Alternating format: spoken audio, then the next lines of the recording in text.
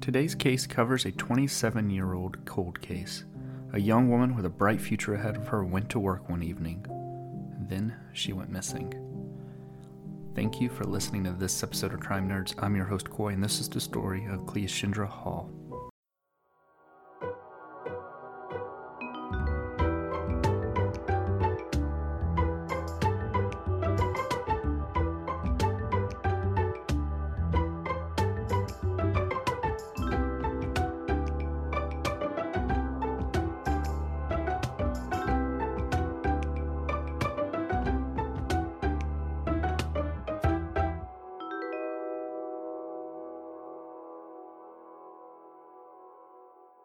Cleashindra Hall was born on March 30th, 1976, and she went by her nickname Clea. Clea grew up in Pine Bluff, Arkansas. She excelled in academics, and in high school, she was an honor student. In May of 1994, Clea went to her senior prom. Like a lot of people, this was something that she had been looking forward to. She spent hours and hours searching for the perfect dress until she found it. She then got her hair and her nails done, and was eager to enjoy the last month of high school before she graduated. Not only was Clea supposed to graduate at the end of May, but she had been chosen to give the commencement speech at the high school graduation ceremony. She had dreams of becoming a pediatrician, and she had been accepted into a pre-med program at Tennessee State University. Clea also had a part-time job working for a local doctor named Larry Amos, where she worked at his home office. Clea's normal routine would be to go to school. After school, she would go to Larry's house to work, and then she would call her parents for a ride home.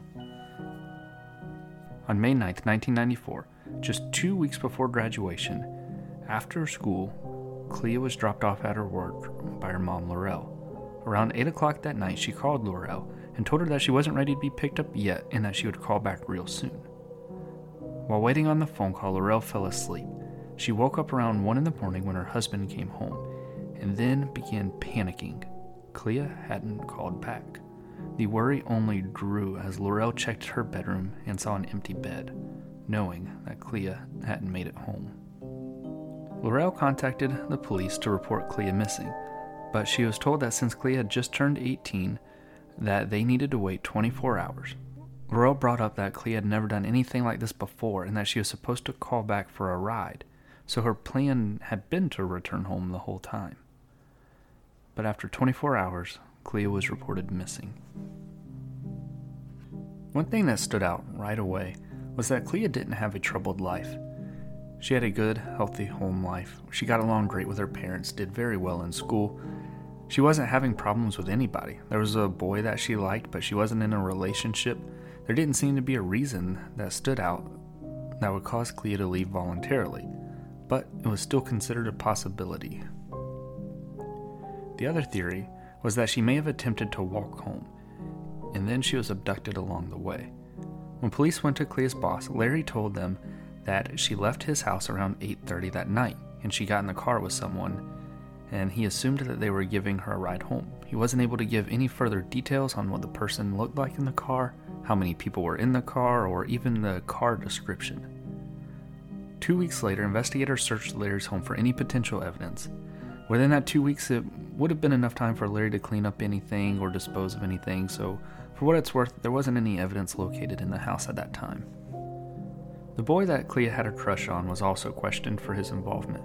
His name has not been released, his vehicle was searched, and he took a polygraph, but there hasn't been anything connecting him to Clea's disappearance. Laurel and her family searched wooded areas, put up flyers, and asked for help for anyone that may know something.